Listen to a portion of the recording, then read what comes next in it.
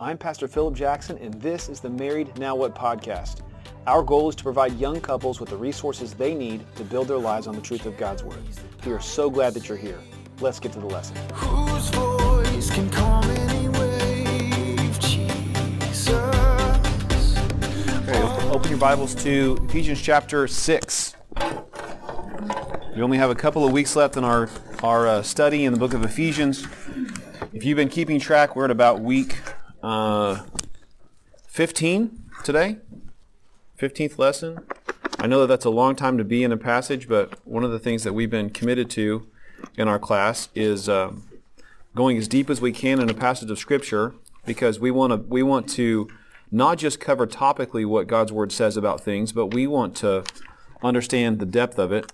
And part of the challenges of starting a life together is that a lot of times we lack the necessary tools and skills to be able to do that. And so the reason why we've put our class together with this format is because we want to go as deep as we can in Scripture, so that not only do we have a palate for deep truth, but also we feel equipped, you feel equipped, as you are talking with each other, as you're figuring out what your life should look like as a couple, to have the tools to be able to do that. So we've got 2 more weeks in Ephesians, and then we're going to spend some time talking about parenting with Pastor Nick and Kim Dyer.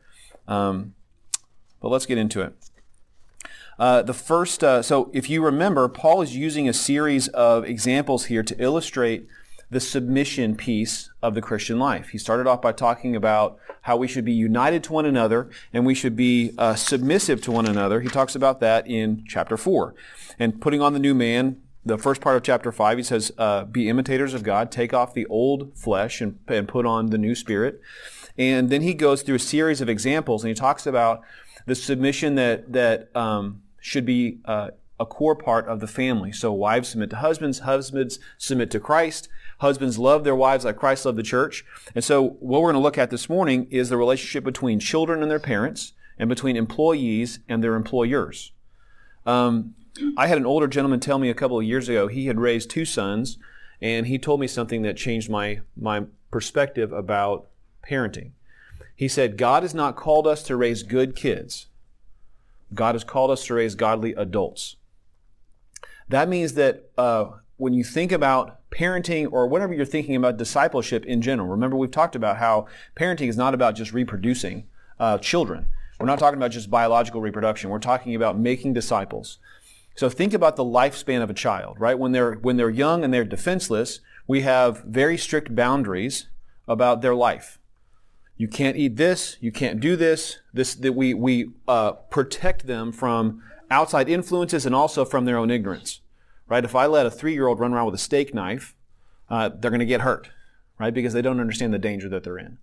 But gradually over time, what's going to happen is they become more and more mature, and the idea is that boundaries will slowly begin to disappear. Because the idea is not for us to protect our children in a bubble, but to create in them the capacity for strength to be able to face the issues of their life, right? We've heard so many stories about so many people who grow up in fundamentalist, very strict homes that go out into the world, and they have not been equipped with the strength to be able to handle the things that are out there. Because their parents thought, oh, if I just shield them from all the things in the world, then they're going to be okay. But the challenge is they get out there and they're like, oh my gosh, what do I do with all this fun stuff? Right? We've got sex, and we've got alcohol, and we've got relationships, and we've got all kinds of things. So remember that God's not called us to raise good kids. He's called us to raise godly adults. The goal of parenting is to cultivate a child's perspective about God. So here's something that is really important for you to understand. How you treat your child is going to teach them how to see God. Because the model that God has given us in the family is that we are teaching them how to think about authority. And that's true about their relationship with you directly as their parent. That's true with their relationship with authority structures like the law and like government, and with teachers and other authority figures in their life. But most importantly, it teaches them how to see the authority of God. So when you think about how you should parent your child, think about how God parents you. Ultimately, their life should culminate, their upbringing should culminate in them becoming a spiritually self-feeding and independent adult. who's also able to contribute to the life of a local church, right? We don't want to raise good kids. We want to raise godly adults. And we do this in a number of ways. The first is that children learn how to see authority by how we model our own healthy relationship with God through our own testimony. Children don't learn by what we say. Children learn by how we live. Okay, so you can say all the things that are right. You can think that you're doing all the things right. But when it comes down to it, the most contagious thing that you can do to teach your child is to have a godly life yourself. I realize that now on the back end, now that we have teenagers, one of the things that unintentionally that we did when Emma was born and then Ava came 2 years after was having a child in the house is exhausting. And you can never seem to have any time to yourself. And so out of necessity, out of just sheer determination, I said, I've got to get up before anybody else gets up because I'm auditory and I'm kinetic and I cannot have any activity around me. I can't read at all. So like taking a test in school, the clock is ticking. It's like might as well be doing a tap dance with a top hat and a cane on the wall, right? Super distracting. So I got up early. I made a commitment when Emma was little bitty to get up at 5 o'clock in the morning. And so I started to do that. And now I've done that for almost 17 years now. And it's still difficult to do even today. But one of the unintended consequences, though, is that Emma usually would be the first riser. And so our mornings were pretty cool because I would be in my chair in our living room doing my quiet time.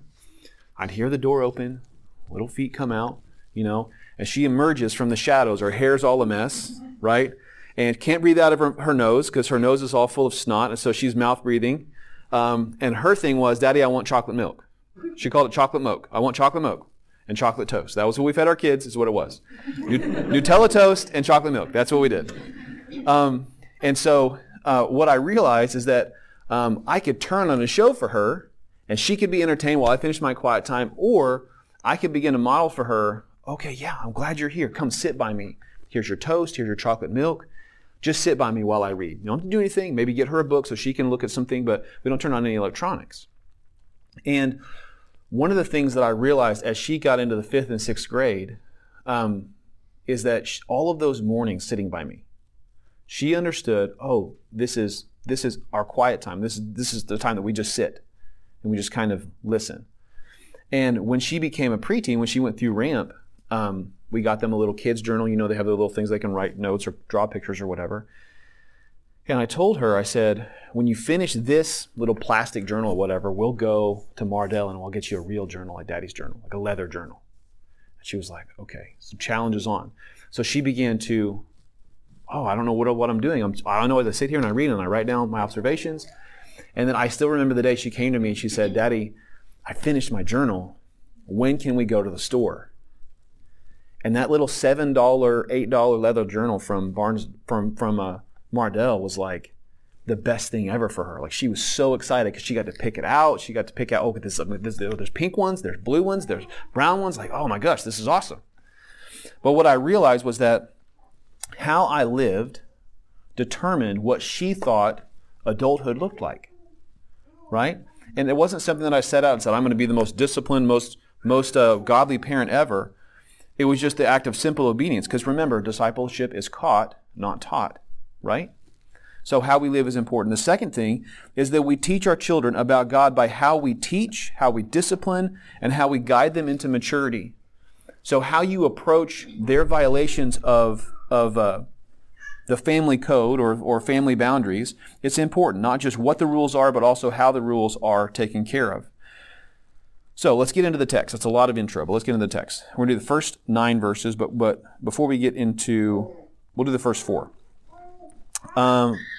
Children, obey your parents in the Lord, for this is right. Honor your father and mother, which is the first commandment with a promise, so that it may be well with you, and that you may live long in the land. Fathers, do not provoke your children to anger, but bring them up in the discipline and instruction of the Lord. Okay, we're going to start with parents and kids and parents. So just like husbands and wives are given the responsibility to submit to God's design, so are children. And their obedience is rooted in honor. He says, children, obey your parents in the Lord, for this is right. Honor your father and your mother. honor here means to affix a value to or to view something with an appropriate respect. It implies that children should value the role of their parents. And that means that our children are going to determine how they value us and how they value who we are as a person based on our own individual credibility. Right? If I am dismissive, if I am not present, if I don't care about their opinion or about what's happening in their life, I am modeling for them that God is all of those things. Okay? So he says, you're cultivating a view of honor. And the primary way that they do that, the way that they honor us, is by obedience, right? As a result, God honors children who submit to his design. And he gives them long life and favor. The original commandment from this comes from the law of Moses in Exodus chapter 20 and Deuteronomy chapter 5. And the consequences of this, of not correcting a disrespectful child, is a poisoned worldview. In fact, according to the Mosaic law, if a child was repeatedly obstinate and rebellious, they were commanded to be stoned and put to death because rebellion is contagious. And it wasn't because they wanted to keep a hard thumb on all of their children. It's because they understood that what one generation grows up with a bad view of authority, it permeates the culture to where we dismiss authority and we don't think that it's valuable. The implication here is that God has designed an authority structure for creation to thrive. There's a natural order. He says that this is the first commandment with a promise. It reminds us that obedience to God's word, obedience to God's design, leads to prosperity. It leads to a right perspective. It leads to a healthy mind, a healthy spirit, a healthy body. If we are obedient to God's commandments, it affects the way that we live. It affects our quality of life. That's what his point is here. God wouldn't give us this commandment if it wasn't true. I want you to know something else. He says in verse 3, he says, so that it may be well with you and that you may live long in the land. That's important because in the context of the original commandment, God's teaching his people how to actually live at what life should look like. Okay, so imagine this. The people of Israel have spent 400 years in slavery in Egypt. They have no national identity. None whatsoever. They have no idea what it means to actually live in a community, to be respectful, where boundaries should be. They're coming out of a pagan culture that's full of pagan worship with no understanding at all of who Yahweh is. All they know is there was a promise made to their great-grandfather Abraham that God was going to save them from Egypt. And so there's some remnants of national identity, but there's no law, there's no Bible, there's no scripture. All they have is this promise, right? So when God gives the book of Leviticus to the people of Israel, he's teaching them, here are the boundaries. This is the design that I have for you to live a fulfilled life. A lot of people read the book of Leviticus and it's like, oh, this is the worst, right? It's just a list of all the things. Make sure that you don't do this on this day. Make sure you do this on this day. Make sure you don't, all these boundaries. But what God was doing was he was taking an uneducated redneck people with no idea about how to live, and he was giving them healthy boundaries for life. They were in their infancy in their relationship with him. God was teaching them about authority. So when we think about our rules, this abundant life that comes in the land, that's an important phrase because it teaches us that there is a long-term purpose. On the subject of shaping our child's view of authority, it's true for their parents, it's true for government, and most importantly, it's true for God. The way that we express our authority to our children is going to cultivate their perspective about all kinds of authority. Now in verse 4, there's a lot of stuff here. So he says, fathers, do not provoke your children to anger, but bring them up in the discipline and the instruction of the Lord. Let's talk about provoking a child to anger. It means treating them disrespectfully. Some translations say that fathers should not exacerbate their children. And the reason why he points out fathers specifically is because the dad factor is a real thing. Ladies, you probably have noticed that the kids are absolute tyrants until your husband comes home. And it's like, who are you? What happened? Right? Your husband walks in the door and all of a sudden you're like, I wish you could have seen him 5 minutes ago. Because they were little hellions. They're running around breaking things, not listening to me, and all of a sudden you show up and it's like, Daddy! And everything is fine again. So the reason why he brings up fathers is because dads, husbands, how you choose to live your life is going to determine the culture of your home. We know just on pure statistics that if you get the man, you get the family. It's just an established fact. So what this means is that fathers, you bear the primary role of leading your family, dying to yourself, and living righteously. So that means that your influence can't be wasted, because if you are dismissive or you undermine your wife's authority to your children, there are going to be generational consequences to that. You can't come home and say, well, you know how your mama is, or yeah, you know how your daddy is. You guys are a team, but understand that fathers, you play a very key role in this. And some guys, they don't understand the significance, and so they do this. They exacerbate their children, or they provoke them to anger in a couple of different ways. Some of the common ways that I've seen is one of them is treating their kids like they're pets for entertainment. They play with them, they tease them, they goof off with them to a point to where they might as well be playing with a dog. And then when the child gets overwhelmed because they think, oh, well, this is fun, we're just doing all this crazy stuff, and all of a sudden they do something that is outside of the boundaries, dad comes down really hard, and all of a sudden he goes from playful to angry and unjust. Treating our children like pets or like just for entertainment, we tease them. We've seen children grow up without they grow without a sincere love and support for their parents, and they begin to think that their parents are untrustworthy. We've seen people, I'm sure you've seen people who they sit there and they poke their kids, either figuratively or metaphorically, to get a rise out of them, and they love to see them throw a fit, or they think it's funny, or they think it's amusing whenever their child's being rebellious, or their child's having trouble processing a situation. They're not displaying genuine care. And this is a way that we exacerbate our children. Respect is given when it's first modeled and received. Another way that I've seen parents be disrespectful to their children and exacerbate them is through being helicopter parents. They never allow them to mature or grow emotionally. These are parents who are always hovering. They're always watching. They never let them make mistakes.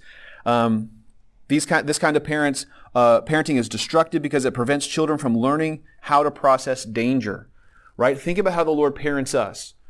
Whenever we get into a situation, or take the illustration of Adam and Eve in the garden, that God says, don't eat from the tree of the knowledge of good and evil. They walk up to the tree. They're going through the whole dialogue with the enemy. Does God jump in and save them because they're in danger? No. He lets them make a choice. But is God always present? Yes. He lets them make appropriate decisions so that they can learn how to process danger. We should think about our children in the same way. A potential result of helicopter parenting is that we either have domesticated children who never leave home, or when they become older, they rebel and they cut ties with their parents in adulthood. They don't see their parents as genuine Jesus chasers, as authentic authority figures. They see them as something they need to cast off because they have not been stewarded well. Many parents are overprotective of their children because they're trying to insulate them from making poor decisions. But this oftentimes comes from a parent's own insecurities, because I don't want my kid to make all the mistakes that I have, and so I try to protect them from all the things that I've done. But as a result, we focus on preventing them from strengthening themselves, and as a result, our children are weak, and they're not equipped to be able to face the world. Remember, we're not called to make good kids, but to raise godly adults. Another way that we exacerbate our children is through unjust punishment. And the challenge is that the majority of professing Christians who struggle with a habitual addiction are products of this type of an environment. Most people who have addictions to pornography, to alcohol, to food, to whatever it might be, they come from very strict, unjust homes. Growing up in that culture, especially in the homeschool world back in the late 80s and early 90s, this was an incredibly common thing. Something that I think is important. As I've studied God's Word, I see that God never issues judgment without instruction. Instruction is always a component of judgment, always. And so think about when God confronts Adam and Eve. Let's go back to the garden, right? He graciously seeks to help them understand what's happening before he issues his judgment, right? Our children should understand what's going on. And you probably, if you got busted when you were a kid, your parents would probably send you to their room for a little while, or they'd make you take a break. The reason why that's important, number one, is so that you can cool down. But secondly, just like God does with us, he allows us to marinate in the consequences of our sin. so that we can think about what we've done, so that we can understand the danger that we're in. When we issue judgment or we issue correction, whether it is with little children or with a baby Christian, we need to have the same perspective of Jesus, to where we let people work through their mistakes and then we issue consequences. He gave Adam and Eve latitude to have a choice to obey or not, and when they did disobey, he gently but firmly held them accountable. He wasn't quick to punish them or to rescue them from them before they ate the fruit. He was slow to anger and carefully confronted them with the purpose of revealing what had been done. The important thing when you're dealing with punishment or correction is not to focus on the why. Whys are justifications for anything. Why did you hit your sister? Why did you lie to me? Why did you do this? Why did you do that? I can come up with any reason why. The root problem is the sin. The sin is not the why. The sin revolves around the what. What did you do? I hit my sister. Okay. Are you going to make that right? I don't care about the why. I don't care about the what. Because if we can fix the core issue, then we can move on. Because if we're just dealing with the why, we end up just dealing with symptoms, right? If you have a sickness, if you have for instance, if you've got a virus and you've got a stuffy nose and a headache and sinus infection, it's not just about relieving the symptoms. It's about fixing the core problem. There's something wrong inside that needs to be addressed. Parents frustrate their children when they create an environment that rejects the responsibility of pairing instruction with correction. Because I said so is not a godly parenting technique. I know that there comes a point to where you just say, this is what I said and this is what we're going to do. But if your children know that if they disobey you, that they're going to get a 20-minute instruction about what happened, they're going to be less likely to disobey you because they're just going to be like, will you just spank me now and get me out of this situation, right? Because I said so lacks the understanding. Even if your children aren't listening to you, even if you think that they're too small to listen to you or to understand you, that doesn't change. You can't just say, because I said so, we're going to do this. God doesn't do that with us, and we shouldn't do that with our little ones. And here's the other thing, too, is that children are a lot smarter than we give them credit for. A lot more intelligent than we give them credit for. I'll never forget, there was a time, Emma was probably 18 months, maybe 2 years old, and she and I were going to Walmart together, the two of us. And we get out of the car. I've got her little seat cover thing on the cart, put her in the cart, and we were going into Walmart. And as we come through the first set of doors, she starts losing her business. Like she's just like screaming and acting out and big tantrum or whatever. And my mom used to do this to me all the time, and I picked this up from her, that she would get down into my face, and she would say, "Philip, Andrew, look in my eyes." And she would grab my chin like this. She would hold me toward, I'm doing this right here, pulling my eyes away. But think, the Lord does the same thing to us. We get into our mess, and He goes, "Look in my eyes." The eyes are the window to the soul, right? And very calmly, she would explain to me that we aren't going to do this. Here are the consequences. If you want to do this, if you want to continue to do this, we'll go to the car and we'll get us bacon and we'll go home. But if you don't want to, we'll go in the store and we'll have a great time. Your choice. And what was amazing is in that moment, I got down on Emma's level and I said, "Emma Avery, look in my eyes." And of course, she's all of a sudden, Daddy's paying attention to me. Wow. She wanted my attention.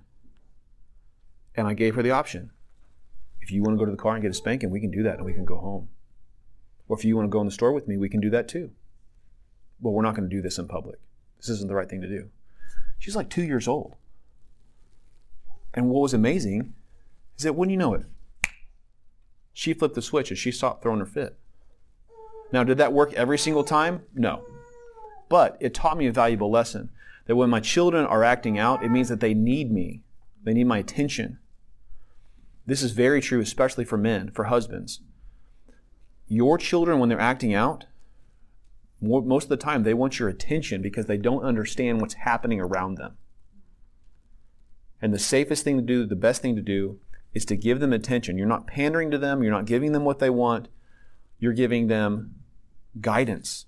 You're leading them. Every time that we correct our children, we've been given the opportunity to instruct them in how to live. But if we punish them because of personal preferences and not biblical principles, we're going to build a false perspective about justice. Okay, so when you correct your children, don't just say, because I said so, because I don't like it, because you're annoying me when you're doing that. If it's something that they're doing out of ignorance or because they're just a child, then don't jump on them because of that. But give them some real, honest instruction.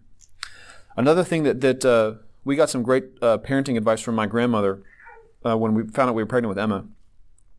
2 fundamental things about discipline. One is punish rebellion and not childishness. If your child is being animated because they're little and they don't have fine motor skills and they're overwhelmed with sugar or there's something they're having trouble processing in the evening, and they do something like knocking over their cup, or they accidentally spill something, or they're clumsy and they bump into something and something breaks, they're being a child. They're not being rebellious. Being a child. Punish rebellion, not childishness. Understand there's consequences to having children. We bought, in our own ignorance, we bought a leather sofa, a leather love seat when we first got married. It was beautiful until we had children. Emma found an ink pen one time and she drew all over it. And then we had a dog tear the cushion off of it, right? But the thing is that she obviously, she knew you're not supposed to draw on everything, but she's a child. She doesn't understand, right? There's a difference between being childish and being rebellious. So if they're overwhelmed, they're in their high chair, right? They're being crazy and food's going everywhere, right? They're being a child. But when you say, don't do that, and then they look at you, and they grab a handful and they throw it down like this, that is not childishness. That is good old-fashioned sinful rebellion, right? How many times do we do that to the Lord? Don't do that. And then we just drop it over here, right? And does he issue punishment? He does. But he does it always in the context of instruction. The other thing, so don't punish rebellion, not childishness. The other thing is never punish your child in anger. This is a hard one. I remember one time I gave Ava a spanking when I was angry with a wooden spoon with slots in it. And I left little red marks on her thigh. She was probably 4, maybe 3 or 4. And it is an incredibly humbling thing to have to apologize to your child. She needs to know, daddies don't do that. That was wrong. And I'm sorry. It was one of the most humiliating things in my life. But never punish your child in a position of anger. Because remember, God has called us to be scalpels and not cleavers, right? The difference between a surgeon and a butcher is that a butcher doesn't care. They're just lopping things off. They're not worried about relationship. They're not worried about healing. They just are just being efficient. But a surgeon is going to do the minimum amount of damage for the maximum amount of healing, right? The punishment has to fit the offense. So we've got to whenever we do issue correction, we've got to understand that part of it is just getting their attention. We used to call this the hard reset with Ava. She was our one. She would do the time. She would do the time. She did not care.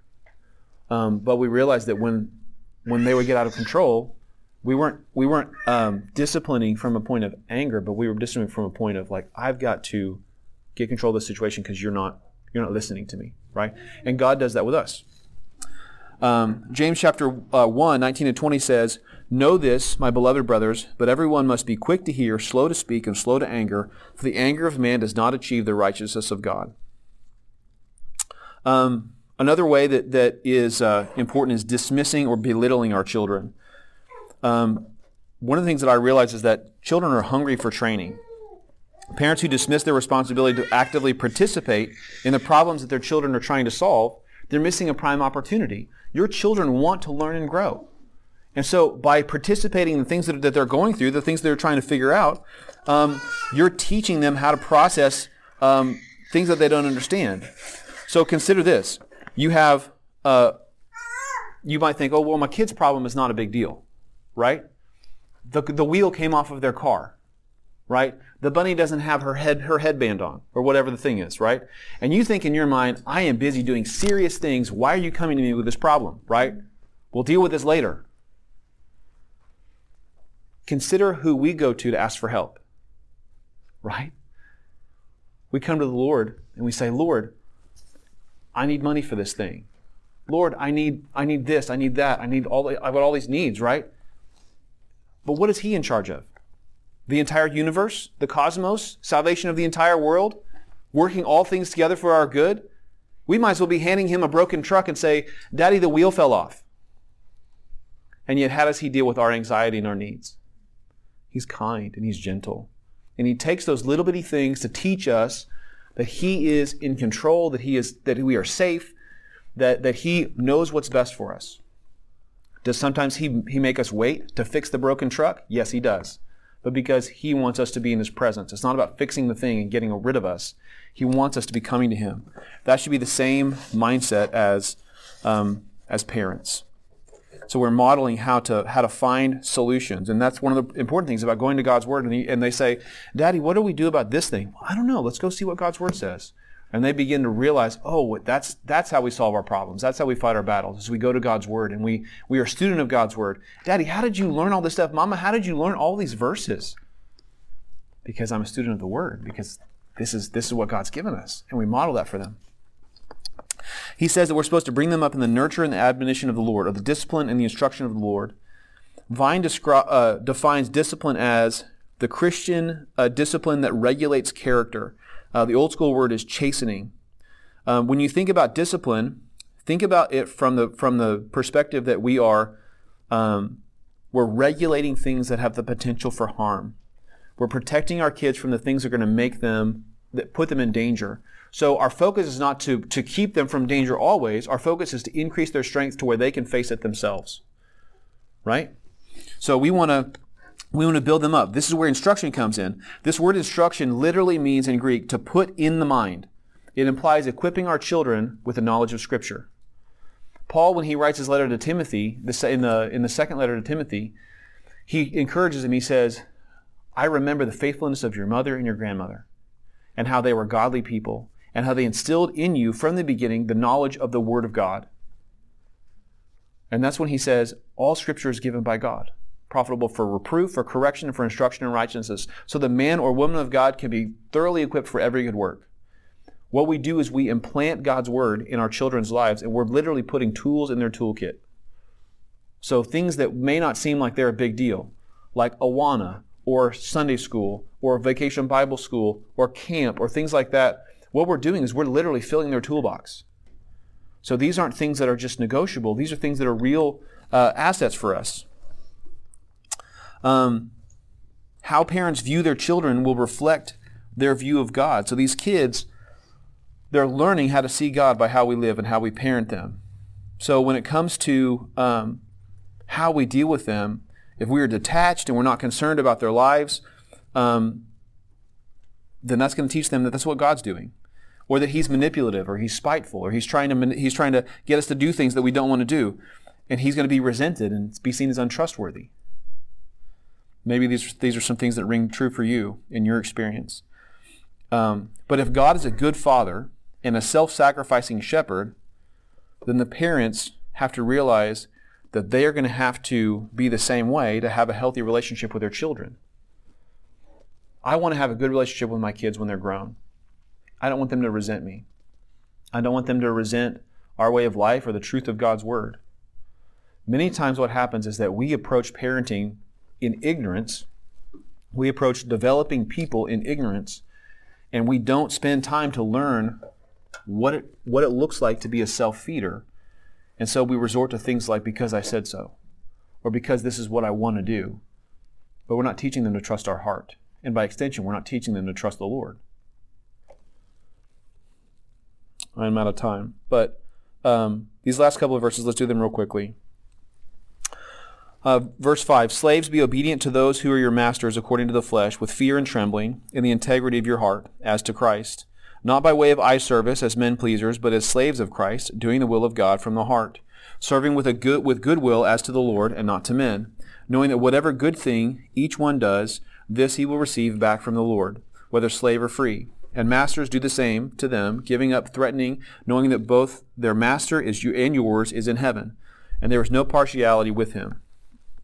Real quickly, what he's talking about here is he's talking in our context of employers and employees. And the overarching premise is this, that God is the master of all people, of all things. That means that whether you are a boss or whether you are an employee, your job is to recognize that you serve the same master. Okay, you may have an employer that you don't like, an employer that you don't respect, that you don't want to do what they want, but that doesn't change the mandate here, because how we chase Jesus and how we serve them is going to be a reflection on Him. Our work should be done as an act of worship for God to illustrate the gospel. He says that we're supposed to be obedient to those who are our masters according to the flesh. Believers should work as to Christ is what he's talking about.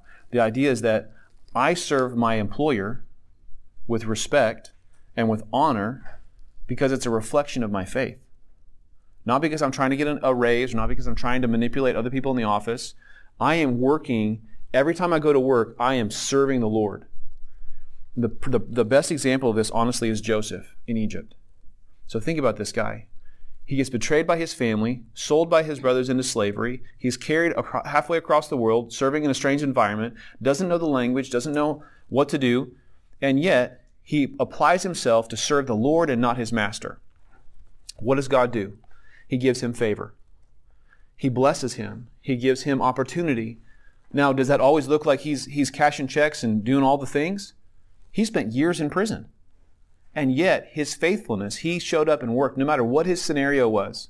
So that means that it doesn't matter if you're a pastor, if you're a police officer, if you're flying airplanes, or whatever the case may be, if you are working as to the Lord, He is going to provide favor. And you know what's going to happen? Is that as God raises you up in your faithfulness and in your content of your character, guess who's going to pay attention? Your boss. Who's going to pay attention? Your colleagues. Who's going to pay attention? Your subordinates. All of these people are going to see what God is doing in your life, and they're going to be like, I don't know what that person has, but I want some of that. That's the premise of this, is that we serve our masters and we serve our slaves because we understand that God is the one who's the master of all. At my ordination, Pastor Michael said this, and it has always stuck with me. He said, the single greatest tool that you have to leadership is the power of an exemplary life. And as we serve God faithfully, we will create influence in the lives of other people. Notice we don't have to do this through threatening and through trying to manipulate people, but understanding that God is the one who's the master of all things. So here's your question for the car. How are you cultivating the view of authority in your home and at work? How are you intentionally framing first your perspective about authority? And then how are you framing the perspective of authority for the people that watch you? This could be children, this could be colleagues, this could be your boss, this could be subordinates. How are you, in your mind, how are you learning about God's authority and then taking it intentionally on yourself to teach it through the way that you live? Who carries the power to save? If you enjoyed this episode, please be sure to like and subscribe to our content. We are available on Spotify, Apple Podcasts, and wherever you find your favorite podcasts. The Married Now What podcast is a ministry of Evergreen Church in Tulsa, Oklahoma, and is meant to be a resource for in-depth Bible study for couples striving to build their lives on the truth of God's Word. For more information and additional lessons, please visit our website, evergreenbc.org. Bones and